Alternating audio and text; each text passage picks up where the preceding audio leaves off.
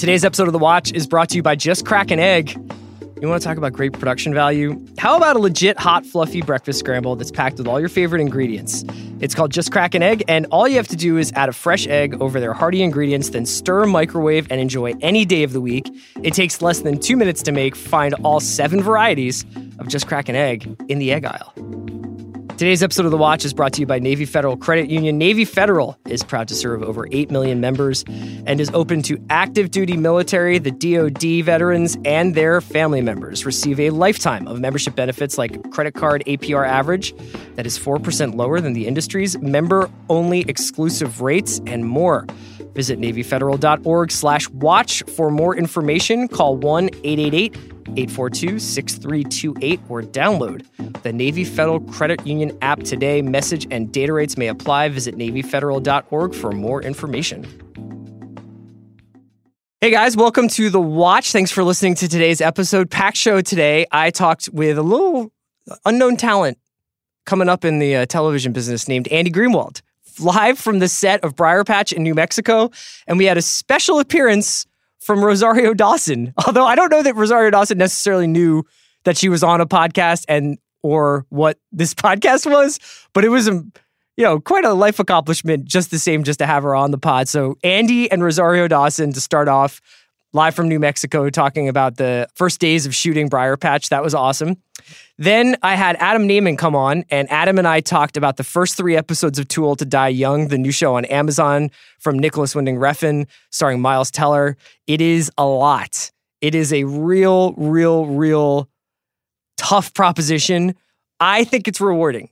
It's not a bit, although sometimes I don't know where the bit stops and the real comes in, but I really am obsessed with this show right now. Not only because of what it is, which is basically a psychedelic LA underworld story, but it's like the questions it's asking of viewers. How patient are you? Do you find this boring?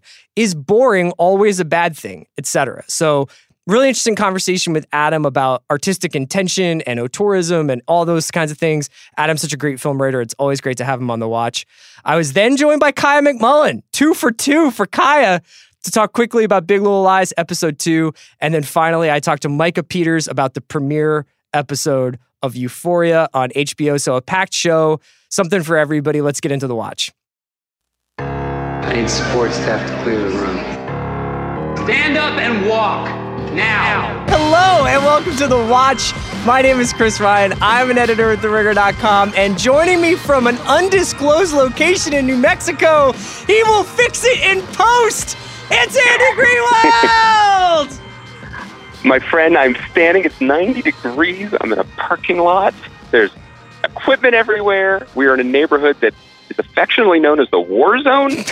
And my assistant here, who is lovely and who listens to the podcast, was responding to emails crouched, kind of, while the rest of us were standing. So that's my day.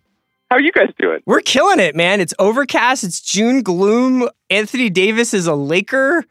You didn't get a weekend. I did not get a weekend because I spent all weekend watching Too Old to Die Young, which is possibly the least Andy show I've ever seen in my life. So it's almost a shame you're not here. I know. And then, I had NBA stuff on Saturday.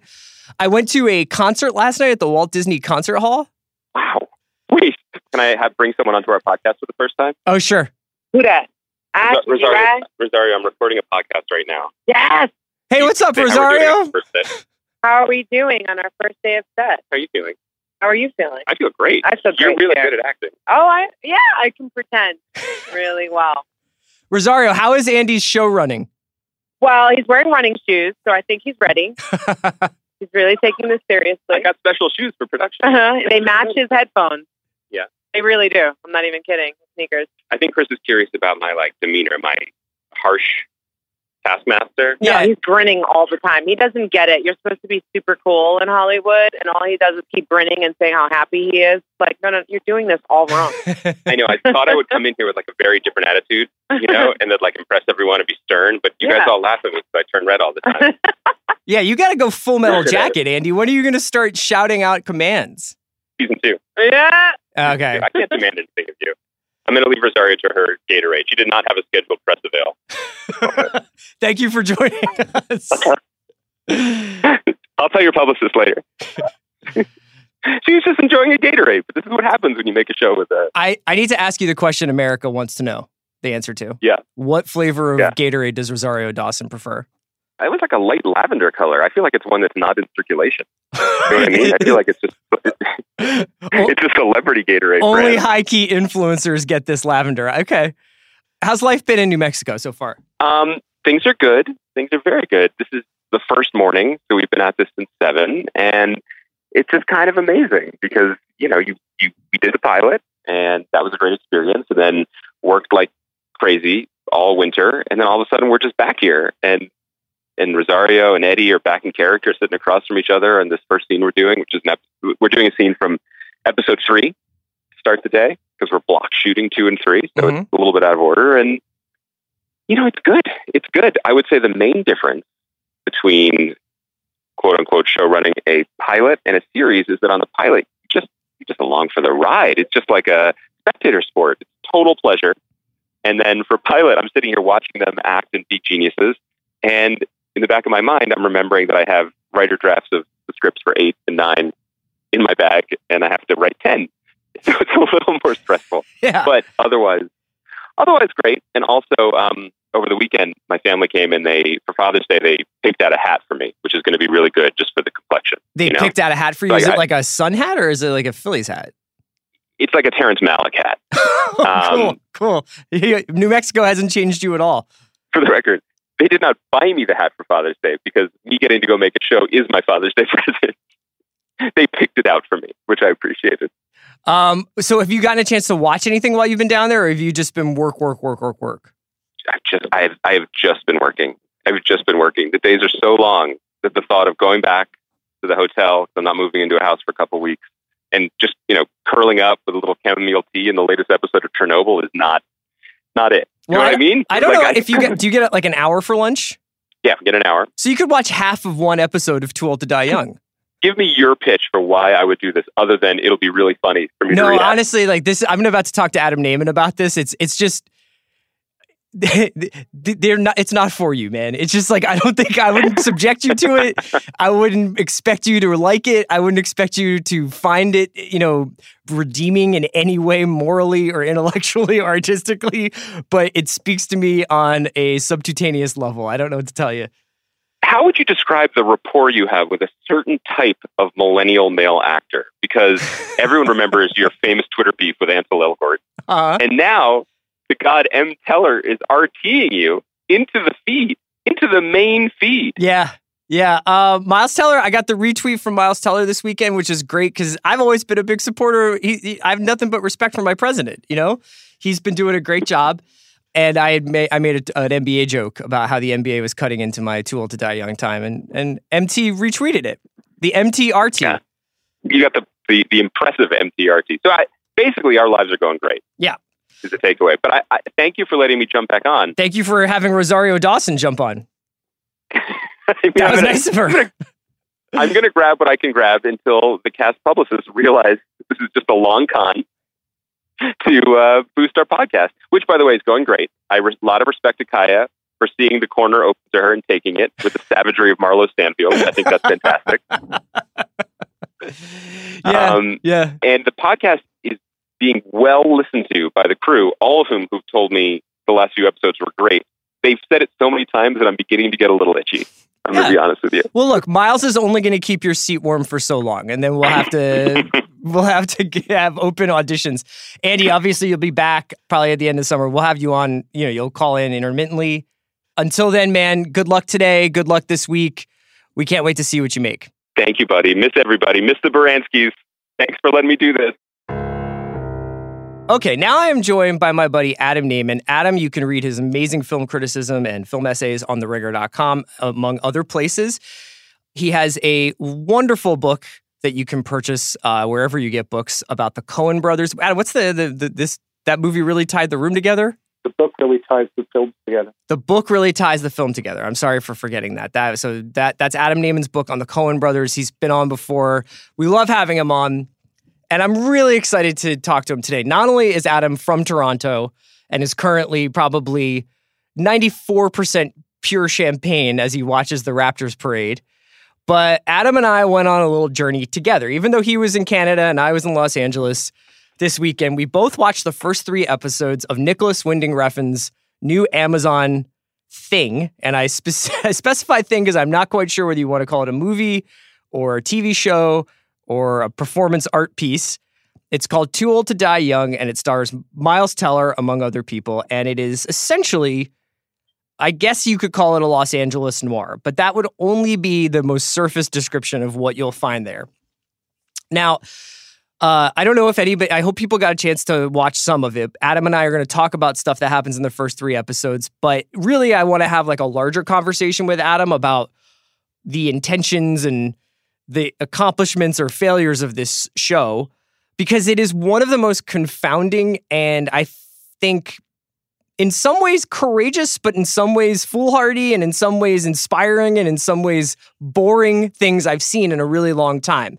I described it to a friend of mine this weekend as being like when Miles Davis would turn his back on the audience and play a solo, except you're not sure if Miles Davis is actually good at jazz. If you can imagine that. So let me just set it up. I guess, it's basically a show about a cop played by Miles Teller who gets involved with the underworld as a both investigator and a participant. And there's a plot line about a cartel. There's a plot line about Teller. John Hawkes shows up as a vigilante at one point in the first 3 episodes. Each episode is almost a distinct entity from itself. There are plot lines that carry over, but honestly, they almost seem to exist separate from themselves. And I think that was Winding Refn's intention. He said he didn't particularly care if people watch them in order. He thinks that they could be watched separately or in different orders. I agree with him. It actually, a lot of people are always asking like, oh, do I have to watch the first season of this to catch up? In this case, I don't even know what you have to watch. I think that you will find pretty quickly when you start watching, this is a show told in a completely different visual language than most other television. And Adam, the first thing I thought of when I was watching this, and I'm sure this might sound sacrilegious to you, was Twin Peaks: The Return. Yeah, I thought of it too. I think David Lynch is one of the filmmakers who Winding Refn has been chasing for a long time. A bit like, that image of like a big goofy golden retriever chasing the car. He's not going to know what he does if he catches him. There's Lynch, there's Tarantino, there's Kubrick, a lot of very alpha male, muscular, I guess you'd call them kind of bro-tur filmmakers that Refn loves. This is a guy who dedicated one film to Alejandro Jodorowsky. Yeah. The insane creator of films like El Topo and The Holy Mountain. What you were saying, because I hadn't heard you say this yet when we were messaging, that the thing about Miles Davis is back to the audience not knowing if he's good at jazz is hilarious. Because I think with Refn, it can be hard to tell sometimes, especially for me, I'm quite avowedly not a fan. Like, if he's a great filmmaker or a terrible filmmaker, or if those two things are indivisible, Yeah. Like, it's really important to mention, I think, and you alluded to it in the whole out of order thing. This was first seen by the world back in May at Cannes when he presented the 4th and 5th episodes as one 2-hour and 20-minute movie like at Cannes. And the Cannes Film Festival is the kind of context for a filmmaker like Winding Refn because he is a hardcore art filmmaker, He just happens to intersect with genre. I don't know if it's like the gentrification of genre cinema or this art house, grindhouse overlap, but this is a big thing that's happened in the last 10 years. You see it with filmmakers like Guillermo del Toro winning an Oscar or Bong Joon-ho. Certainly Tarantino and David Lynch are like the elder statesmen of this. And Refn is a contender. He's like a heavyweight contender in this group. So I just love the idea that this plays at Cannes, and then it also just plays. There's someone somewhere who accidentally turned this on because they have an Amazon Prime membership. Yeah. Like they just buy stuff from Amazon, and then this is the first thing that came up on their Amazon feed one day, and they're watching it. And it's a very hardcore, challenging, borderline avant-garde piece of work. And I just love the idea of someone stumbling on this and watching it because I don't think they'll have ever seen anything like it. Right. And now, so you mentioned Refn's interest in genre. In some ways, I think he's ultimately a provocateur who happens to make genre art. He happens to make things like Drive, things like Only God Forgives, Neon Demon, Valhalla, Bronson. I think that what I'm always trying to figure out with him is what he thinks of the material he's making. You know, what he thinks of the material that he's filming. Now, this was Too Old to Die Young was written in collaboration with Ed Brubaker, who has a storied history as a comic book writer, worked on the last season of Westworld, I believe. And so there's a grounding, there is a story, there is dialogue. But Refn's treatment of this pushes it to almost the boundaries of what anybody's attention span can actually handle, by which I mean the two characters will have a fairly run-of-the-mill cop drama exchange. I'm working this case. Well, who are you looking for? This person. Well, why are you asking me about it? Because I think that you have something to do with it. Well, I don't. Okay. That scene that I just mentioned will go on for 5-6 minutes. Will feature 10 or 20 seconds of just shots of Miles Teller or Jenna Malone sitting there looking at one another. There are scenes set in the Mexican cartel in the second episode where Refn will just run the camera on a dolly back and forth in these almost panoramic, like inconceivably long dolly shots across landscapes, whether they are outdoor desert vistas or inside of a bar. And you're just sitting there as this incredible Cliff Martinez score plays, but you're not looking at anything. There is actually literally no direction being done. There's no like, this is why you should look over here because this is important to the story. It's just a mural of behavior. And the behavior isn't even that interesting. But I found myself unable to look away. Well, it's because he's really, really good at concentrating your attention. I mean, again, these are subjective terms, and it's weird. I'm kind of talking at cross purposes because I'm not a fan of his, but I would also say at this point that he's a master filmmaker, you know, and he has a way of seeing that's somewhat derivative. I mean, I mentioned a bunch of people who he's emulating, and certainly some of that slow panning or those reverse dolly shots are very Kubrickian. But like, this is obviously a way that he apprehends the world. He's been consistent in it. He's not one of these filmmakers who switches his style up. He kind of applies it regardless of what the movie he's making is about. That's why I like that you mentioned Ed Brubaker, because there's a really firm grounding in genre and maybe a set of influences there that are like a little earthier, you know, like Jim Thompson, that kind of really bloody, mean-spirited pulp. And like, the question you have to ask with Refn is not where does the style come from? The style comes from the last 20 years of movies he's made. It's just what is its effect when applied to something that, you know, could be told by another director in not just half the time. Like, we're talking like exponentially shorter. You know? Oh yeah, this is like watching Chinatown or something on like half speed or 3/4 speed. And I think some people find that really hypnotic, and I think some people find it unbelievably boring. But like you, even if it's slightly in a more bemused way, like, I can't look away. I'm just picturing the money that was being spent on it and what it's been spent on, and it's just hilarious. Oh, absolutely. I mean, the middle finger aspect of it is really there. And I sometimes wonder whether or not, you know, this is essentially a cop show as Houston rap. It's like DJ Screw pitched down, syrupy, long, slow, dragged out. And then much like DJ Screw treatments of rap songs, you can find new textures and new things to sort of engage with within that slowness. And I did find that happening, especially during the second episode, The Lovers, which I thought was at once the most boring episode and the most visually stunning. What I'm trying to figure out is whether or not this show is actually a commentary on our fascination with these kinds of stories, and that he's almost saying, oh, do you want these guys to do a bunch of coke? Here. They're going to rub coke all over each other's faces. Do you guys want these? Do you want to see this edgy portrayal of Mexico? Here it is as this almost perverse, hallucinatory, psychedelic experience. Do you think that he has that relationship to the material, or do you think he's more oh, this is fucking cool. Let's just extend it. Well, again, I have to watch what I say, maybe watch what I say more than what I write. But, one of the big questions about him, and I'll use like really precise critical language. You might want to get the sources out. Like the question is he a dumbass? Is he a dumbass? It's been a question. Is he a dumbass? Like people have been, no, but I mean, this has literally been at the center of criticism around Nick Refn. If he makes public statements and presents himself in a certain way, even the way he is in this documentary his wife made about him called My Life, directed by Nicholas Refn, which is all about the disaster making Only God Forgives. Like, he kind of seems a little slow. He's one of those directors, like he did his Criterion top 10 list, and he was talking about David Cronenberg's Crash, and he's like, this movie is a great combination of sex and violence. And you just read that sentence and you're like, you're not wrong, but like, that's all you've got to say.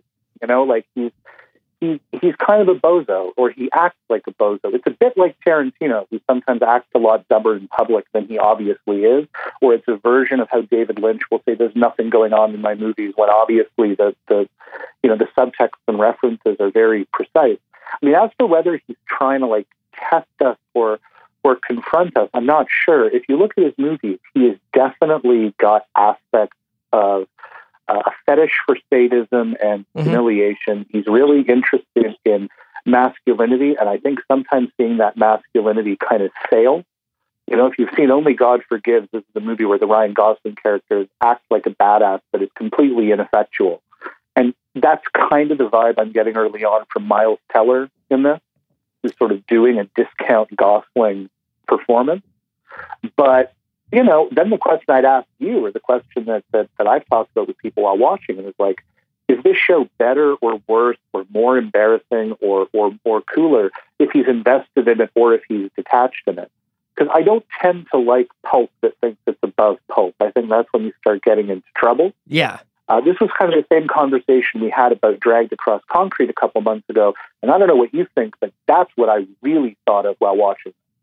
That's interesting. Slowness. That incredible slowness, that incredible sense of provocation, and it's hard to tell if it's earnest or if it's in quotes, Dragged Across Concrete fills those empty moments with dialogue. And totally this show, or Too Old to Die Young, is pretty much just the star is Refn's camera. And the other thing that, we can talk about whether or not, his sadism aside, I also wondered whether or not this show was like a sly critique of Tumblr screen grab, one perfect shot, kind of the way we fetishize composition. And he was like, oh, do you think that this is a cool shot? What if you had to watch it for 93 seconds?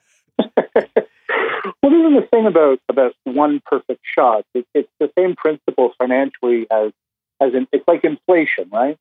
If everything's a money shot, then nothing's a money shot. Right. And there are some filmmakers, and it's all very taste dependent. But like for me, a filmmaker like Ho Xiao Shen or Stanley Kubrick, I mean, let's be honest, is the sublime beauty of how they see the world and whatever, you don't OD on it, you don't get strung out by it. Like, it's just really great, one image after another. In Refn's case, I do kind of get tired of it, but the formalist part of me admires his commitment to the bit, I guess. Yeah. But one thing that we should just comment on, I mean, it's hard, in some ways it's a hard show to spoil, and I think I've watched more of it than you have, and I'm not going to say anything about the 4th or 5th or 6th episodes, but like, can we just talk about the absolute strangeness of that second episode, which is not just a different plot line or set of characters from what we see in the premiere. It's, I think, like 90% subtitled. Yeah. Yes. In Spanish. And like pivots on like a joke about Pele and like a soccer game between cops and cartel members. And like, it does find room. Again, I'm not spoiling it. Like, there is violence and there is transgression in it, but like, there's about as little as possible in that ratio to just sitting around. And that was the episode for me where, even with all my predisposition against Refn, while watching it, I just on some level was like, the fact that people are watching this is kind of amazing. Oh yeah, and that episode, if there's like a sine wave, I was all over the place. I mean, and you mentioned that it's largely subtitled Spanish. Like, that in and of itself forces you to watch, because you can't go into the other room and make a sandwich and come back and be like, oh, okay, so they're still sitting in this dinner, but I could hear the dialogue from the other room. You literally you're transfixed by really, really, really pedestrian domestic scenes that, I'm not even spoiling anything, include 2 soccer practices, 2 cleanings of colostomy bags, and endless scenes of watching an old guy sleep. I'm not joking. That's in this show that Amazon has got on Amazon Prime, the same place that has the new Tom Clancy show and the Marvelous Mrs. Maisel. There's just this weird experiment going on. And I was almost like, there are times where I was like, I have to have arrived at a better point in my life to where I don't have to watch this. And then there were times where, like, I am the only person who understands art in America when I was watching it. Well, but again, and this is stuff that Sean Fennessy's touched on in things he's written for Ringer, and other critics have talked about. You and I have talked about it. It's this migration, to some extent, of a lot of aspects of cinephilia into, I guess, what we call TV and streaming culture. Yeah. Like even Refn, who again, at Cannes, talks about this stuff, and I rolled my eyes because he sounds so dumb when he talks about it. He's like, if Fritz Lang was alive today, he'd be making streaming, and you sort of go, there's 5 things wrong with that sentence, but you also realize whether it's Alfonso Cuarón or the Coens or, frankly, Nick Refn, the migration of what we might call kind of auteur cinema or festival cinema or art house cinema onto these streaming platforms, it is creating really interesting conundrums, not bad things, but like conundrums and questions and dilemmas about how do you classify things, how do you write about them, and I think on some level it's recalibrating audience expectations about what they might find at home. Yeah. I mean, promise of these streaming services when they first started getting into business with directors was this idea that they were going to let them tell stories long form, in depth, at the pace or to the extent that they wanted to, right? So you got this wave of filmmakers like Fincher and Cary Fukunaga and Steven Soderbergh, and more recently guys like Bong, who are making this really, really visually compelling stuff, but essentially are still playing by TV rules. Every one of those guys in their shows had an episode that had to sew things up. And in the case of the Nick and Steven Soderbergh, quite literally sew things up. But they are still sort of playing by a familiar prestige TV playbook. And it's really only Lynch and Refn that I've seen who have completely abandoned that while still having the veneer of it being quote unquote TV. Yeah, and I mean, you kind of started with Lynch, and coming back to him, I think makes a lot of sense because I think Lynch in general, with the original Twin Peaks on ABC, like we're talking about the original one, 30 years ago, it's kind of what created this idea, this appetite that you could have the really strong personality and aesthetic-driven idea of an American cinema, which is not the only kind of cinema that exists, but like, let's say some vestige of the new Hollywood could exist in a TV format instead of the two things being antagonistic and antithetical towards each other. I mean, for me, and I try not to be hyperbolic, like Twin Peaks: The Return is one of the greatest things I've seen in my life, and I'm deeply moved by its existence and by Lynch's commitment to it. I feel like with Refn, the stakes are a little lower because he's not David Lynch and this is not Twin Peaks, but I think that the sense of vision and the refusal, as you say, to play by rules is somewhat similar. And even if I find the content questionable and to some extent also he does pander because it's not like he's using his vision to show anything but sex and violence. I mean, that's what he's always tied to. I cannot help but admire it. Like, I never thought the word admiration of Nick Refn would enter my vocabulary matrix at the same time. But I do. And we haven't even talked about just some of the weird performance things going on. I mean, you got to tell me, just because you haven't told me it, like what you think of Baldwin. Oh, like, well, he's doing a coked out imitation of Alec Baldwin. He is like becoming his brother. It's nuts. He plays a hedge fund billionaire who is the father of a high school girl who is dating Miles Teller's 30-year-old homicide detective. Yeah, and he's holding a stuffed tiger and like kind of threatening him sotto voce through this stuffed tiger, and like they kind of have a conversation with each other holding stuffed animals. You know, we're not conveying it, but just describing it in an outline sort of gives some sense of maybe how strained the weirdness is, because strained weirdness is something I think Resson has been guilty of before. But I found the performance, particularly by Baldwin, like pretty magnetic. That's pretty funny stuff. And as for Miles Teller, I mean, we've never really seen him in a part, maybe with the exception of Whiplash, where he's had to like really dig deep and act. And he's doing the opposite of that here. He's not really digging deep at all. He's almost like just this mannequin. You know, do you remember the mannequin challenge where the camera just moves around frozen people? That's the aesthetic here for anyone who's listening, if they want to know what it looks like. I think this show is asking all sorts of really, really interesting questions. Just knowing 2019 and the way people's lives are, it's not going to be for everybody. If you want to make it a project and if you want to really just let it wash over you, I think it's an incredibly rewarding experience. It is just such a niche thing that it's hard to be like, stop what you're doing and watch this. But Adam, you and I are going to go back and forth a little bit more in depth on the site once we get a couple of more episodes under our belt. Yeah. I really appreciate you calling in and talking to us about it. And we'll have you on again soon. Yeah, thanks for having me, as always. Later, Adam. Today's episode of The Watch is brought to you by the all-new BMW 3 Series. Don't be driven by technology, drive it. The all-new BMW 3 Series is available with the state-of-the-art technology. That means feature after feature of the latest BMW innovations, such as the intelligent personal assistant, hands-free steering, backup assistant, parking assistant, frontal collision warning, twin-power turbo engine, and a completely redesigned interior with gesture control. What you'll love about this technology is that it is so simple and easy to use. But what you'll really love about this vehicle can't be listed or explained in words. It has to be felt on the road. This is kind of like, we could talk about Meryl Streep.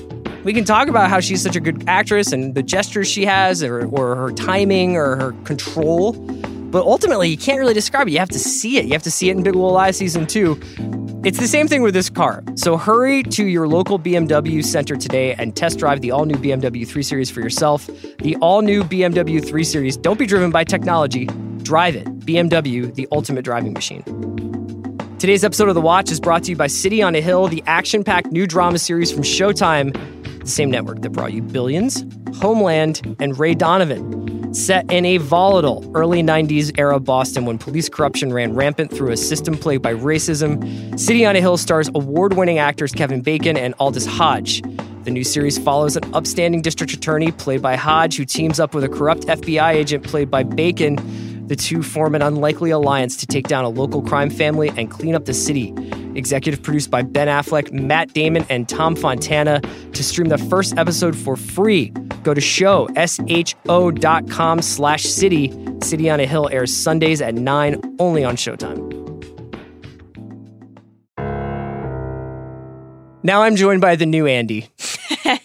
It's slowly taking over. Producer Kaya McMullen is back. Hello. She talked with me about The Society last Thursday. Today she's talking with me about Big Little Lies, episode 2. Kaya, now last week, just so people understand behind the curtain here, we record in a studio that kind of has this like half wall. Mm-hmm. And Kaya's on the other side of the half wall. But last week I recorded with my back to the half wall. So not only could I not see Kaya, but I couldn't even like really even perceive of Kaya. Oh my God, she just opened a sliding door. She's right there. Now I can see Kaya, so I feel like you can see my hand. The banter will be a lot sharper. Kaya, Big Little Lies, episode 2, Telltale Hearts. Mm-hmm. Laura Dern episode. I know this was covered on Big Little Live with Amanda and Mina, and you can watch our Twitter after show after the East Coast airing of Big Little Lies every Sunday. Big Little Live. Great show. And I know that this has been discussed, but people really gotta not talk out loud on the phone anymore because so much bad shit happened in this episode because Maddie was just walking around her kitchen. Well, no, she wasn't talking on the phone. She was talking on to Society favorite, her daughter. That's right, Catherine Newton. Well, she told Catherine Newton, or what's her name in the show? Catherine Newton's the actress. Abigail. She told Abigail about sleeping with the theater director, and Abigail then dialed that one up at the absolute moment that Adam Scott's Ed character walked into the kitchen. That was actually a really, really good, well-played scene by the three of them, I thought. Oh, yeah, for sure. I mean, it just seemed, this is something that could happen in real life. And all of a sudden you look up and poor Adam Scott. Poor Adam Scott. Poor Adam Scott. So the other major shooter drop was that Chloe, Madeline's younger daughter, overheard Madeline talking about Ziggy being Perry, Alexander Skarsgård's child, when he sexually assaulted Shailene Woodley's character in the sort of flashbacks that happened in the first season. And so that Ziggy is half brothers with Nicole Kidman Celeste's kids. And this was supposed to be a very well-kept secret, tightly guarded. I mean, isn't Chloe just the new Madeline in training? Essentially, yes. She is Taking her it mother's upon daughter. herself to get into other people's business. The reason why I wanted to talk to you about this episode, aside from just sort of updating people on how we're doing with it, is that I thought that this was an example of a different flavor, but of the same food group that we had to eat of the end of Game of Thrones. Now, I know that you were not a big Game of Thrones person, but essentially what a lot of people, sort of critiqued Game of Thrones for was they're doing all this stuff because they need to get the plot to a certain point. And even if they have to do some stupid shit to get there, they kind of have to take care of it. I felt like this season needed some tension, and now they got it. Right. And the tension is coming from basically Celeste's kids learning of their new half-brother and also learning of the fact that their dad was not a great guy. Right. It's so, and as does Mary Louise, who's played by Meryl Streep, and that's Perry's mother. And so it's essentially this secret that they held essentially for the off season, so in between season 1 and season 2, has now come out. Now, I think it's essential for the show to have dramatic tension. In fact, I was kind of hoping, at least for the sake of the show, that there might be some more drama between Jane and Celeste. I thought the closing scene was very interesting of them all just kind of sitting around playing board games in Shailene's apartment. Yeah, and tearfully sort of like being a new kind of family. Family came up, the idea of family comes up throughout the episode of like what is a family and what constitutes familial bonds. And even the other Perry's kids, sons, were like, well, Ziggy's already a friend. Is it going to be any different? And she was like, hopefully, no. Right. What did you think of the episode, though? Did you think it was a good episode of Big Little Lies? Yeah, I did. I thought it was a good episode for everyone and great episode for Laura Dern. Yes. Excellent. Let's talk a little bit about Renata. She is just like throwing 100 so far. I mean, from the 2 40-minute episodes, every single time Renata is on screen, it's just like, holy shit. Yeah, and, it seems like basically Renata and Maddie are the meme generators, the content creators of Big Little Lies. Like, don't throw Mary Louise out. No, I guess she's pretty in there too. Meryl's really doing a lot of gestures, like the grabbing the crucifix and putting it up on her chin. Yeah. I was like, all right, dial it down a little bit, Iron Lady. She can't. She can't.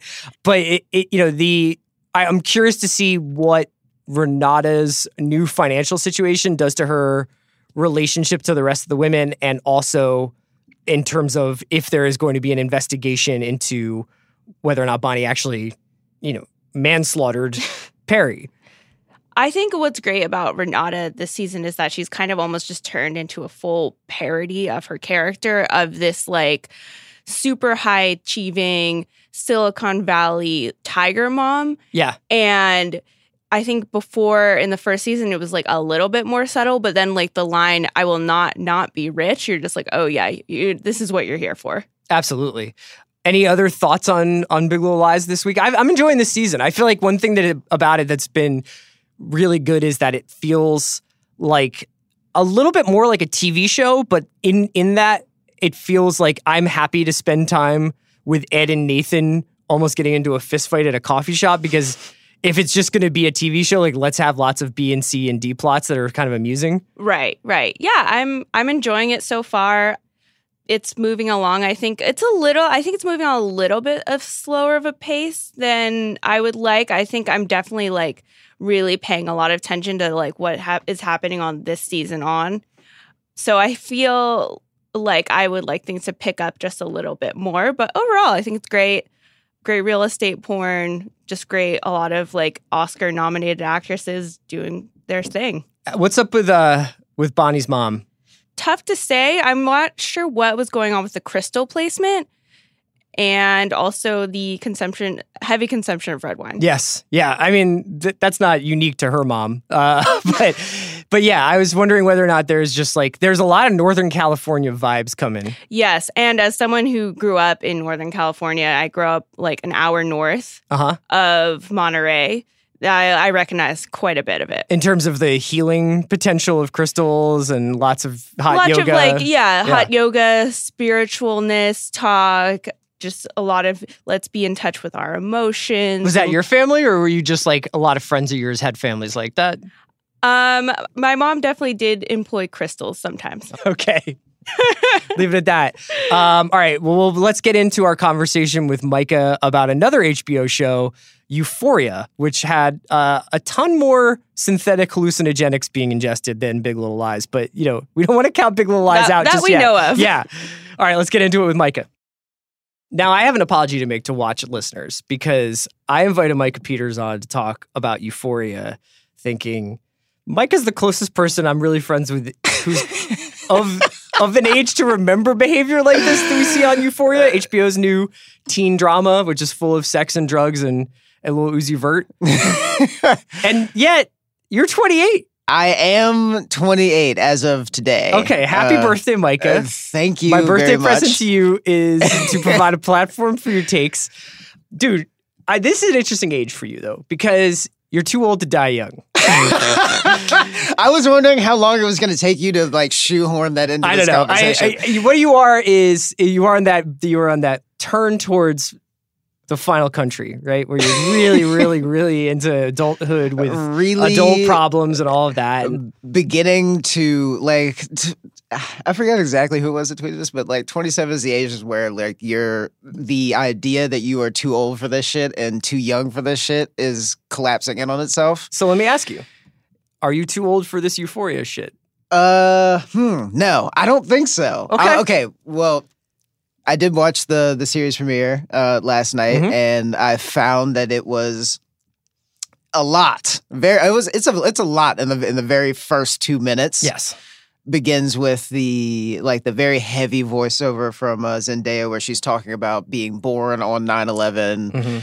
A couple days after. Yeah, a couple days after. And her parents just spent all of her first days watching footage of the towers. Exactly. Yeah. And on top, even before that, like the images of her coming out of the birth canal, she's just like, I fought it the whole way. I didn't want to be born. I was just like, all right, I know where we're at now. Right. Okay. Right. Right. I think her voiceover actually really, in a weird way, makes the show.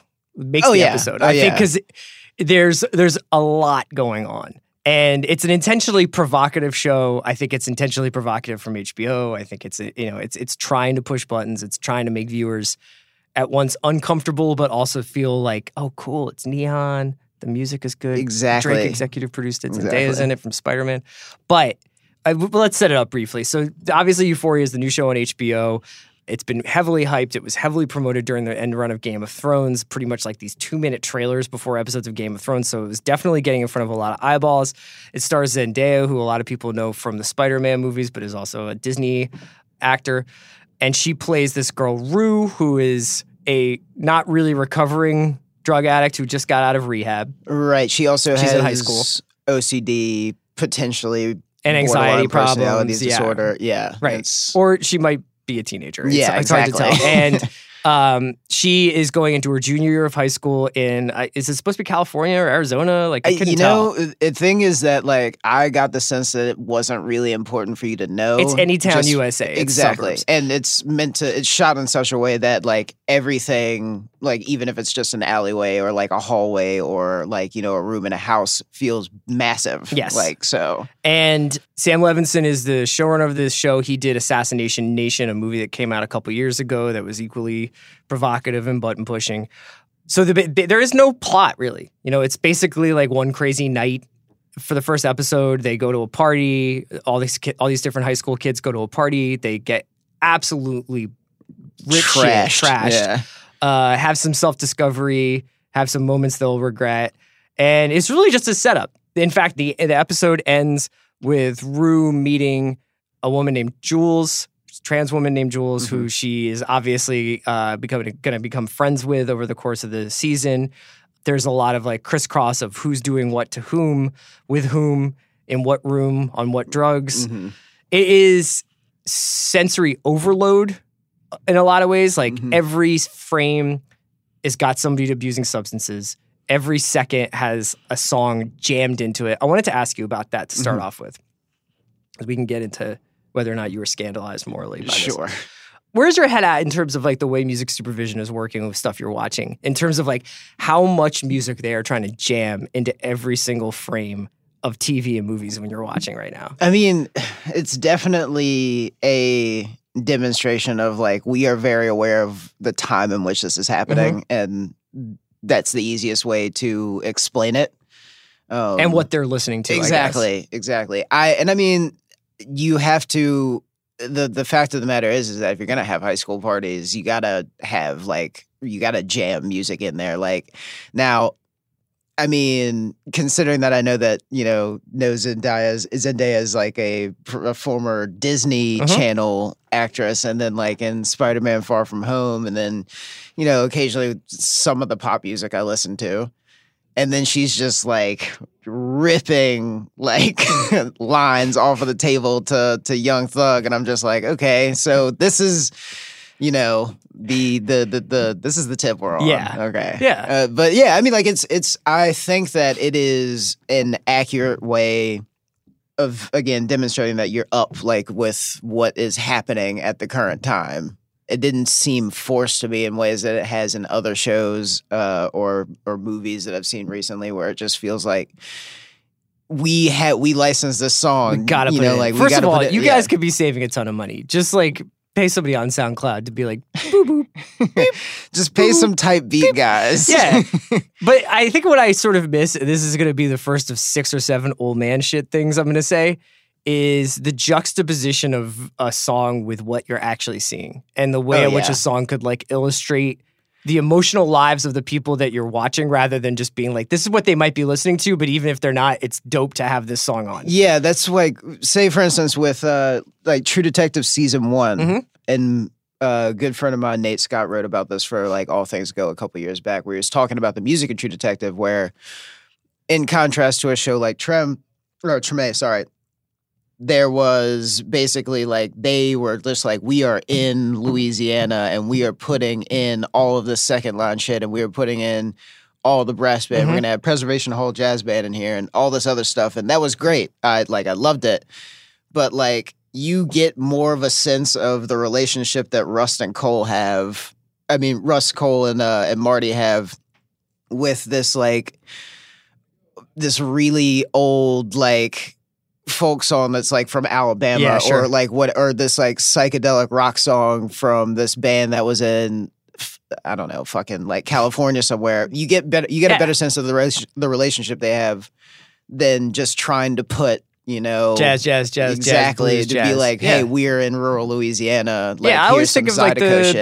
the Copacabana tracking shot in Goodfellas, where they're playing And Then He Kissed Me, and it's like the sound of what's going on inside of Karen as she's going into this like magical world with Henry Hill. Oh yeah. You know what I mean? It's like, you have the tracking shot, but you don't see her face, because you can hear how she's thinking, because you're hearing And Then He Kissed Me. And that to me is like sort of like, that's why you use pop music in a movie or a TV show, not just to be like, okay, jam it in. Yeah, it's kind of like thinking about it the same way as a shot of cereal and then a face contorted just the right way creates the idea of hunger or whatever. The Kuleshov effect. It's like the same thing, but you don't like have to make it like, the lyrics don't have to literally say what is happening in the scene, and like, yeah. So let's talk a little bit about the content. Were you scandalized at all? There were tough to watch scenes in that. I mean, like, it was a lot of being like, no at the TV screen. But I mean, it's not like, I think that you can only really, really be scandalized by it if you feel like, if you are so naive as to think that things like this don't happen. Yeah. It's just that, like, you're questioning whether or not whether you need to see it on screen or not. Like the scene with Jules in the hotel room. Right, with Eric Dane. That was tough. Like, McSteamy coming back. It was just like, as soon as like I saw her get off the bike in front of the hotel, in front of the motel, I was like, no. It had a Grimm's fairy tale vibe to it. Exactly. yeah, that was a really tough scene. I think anybody watching is going to find 15 or 20 things where like, oh God, do teenagers really do that? But I mean, like, you know, like then there will be the parts where it like pulls back and it's just like, all right, this is, you know, like we kind of have an understanding, like there's a moral compass here somewhat.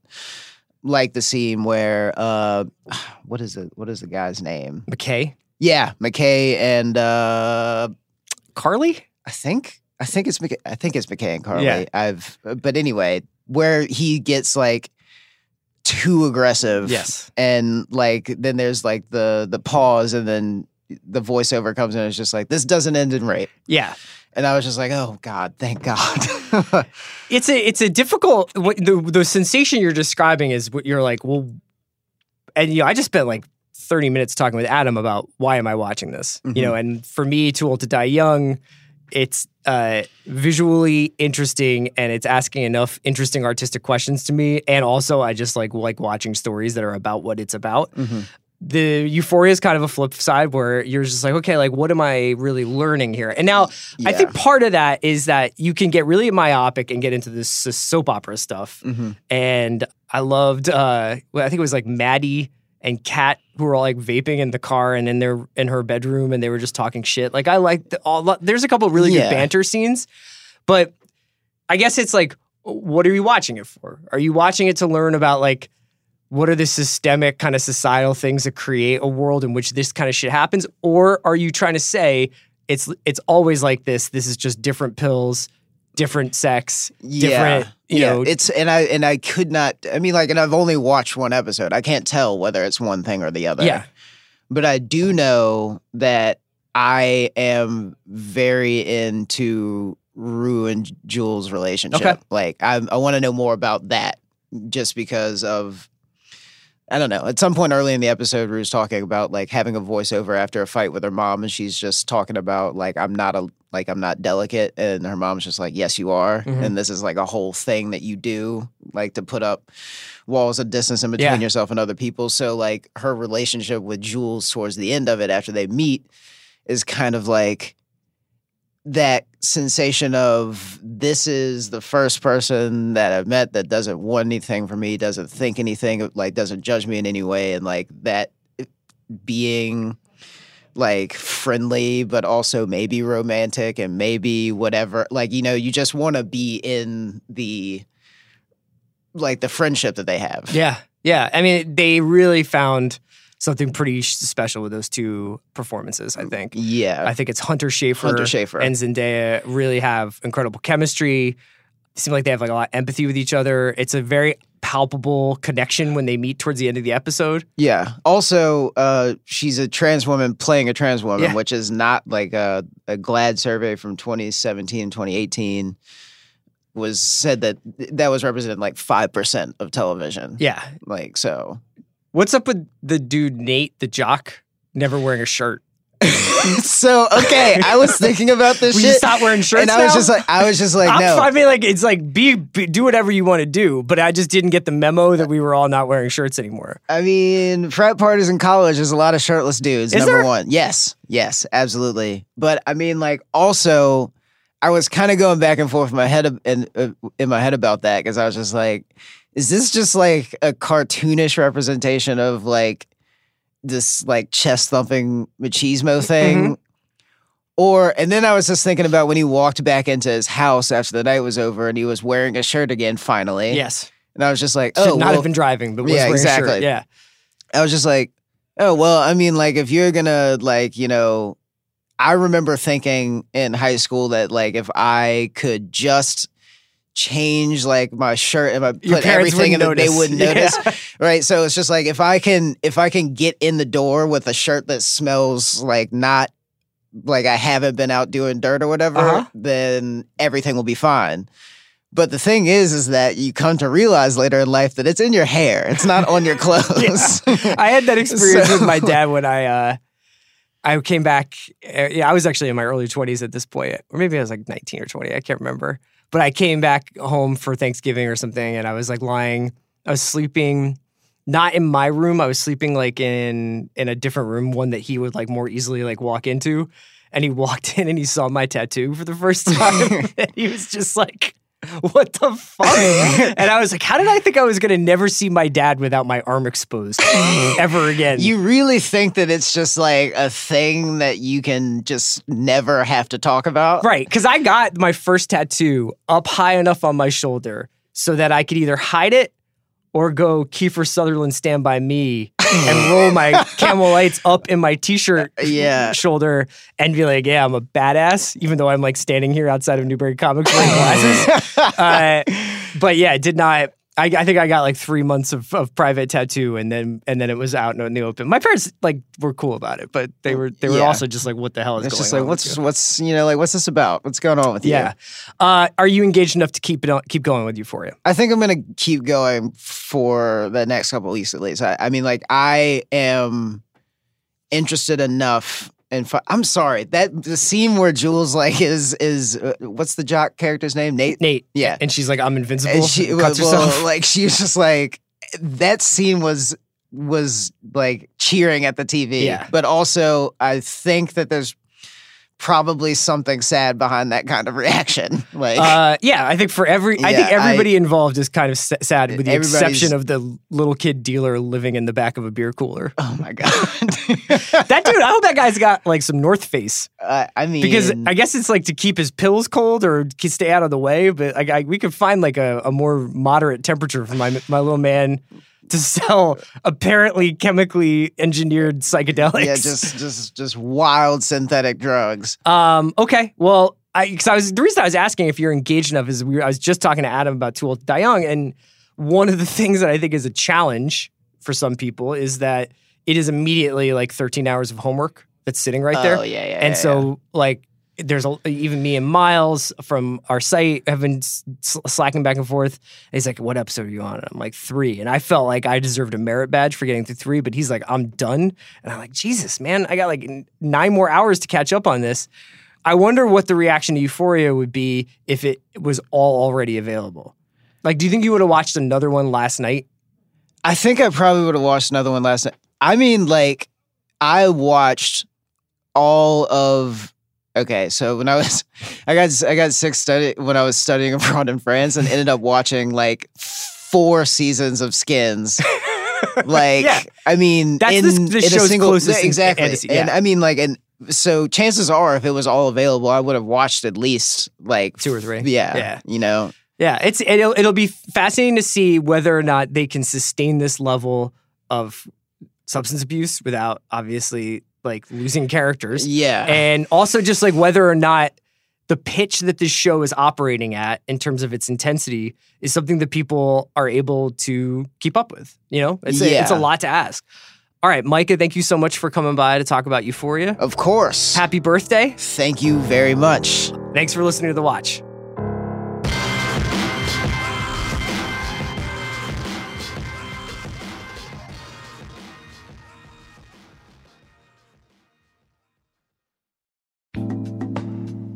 Today's episode of The Watch was brought to you by City on a Hill, the new drama series from Showtime starring Kevin Bacon and Aldous Hodge. City on a Hill airs Sundays at 9 p.m. only on Showtime.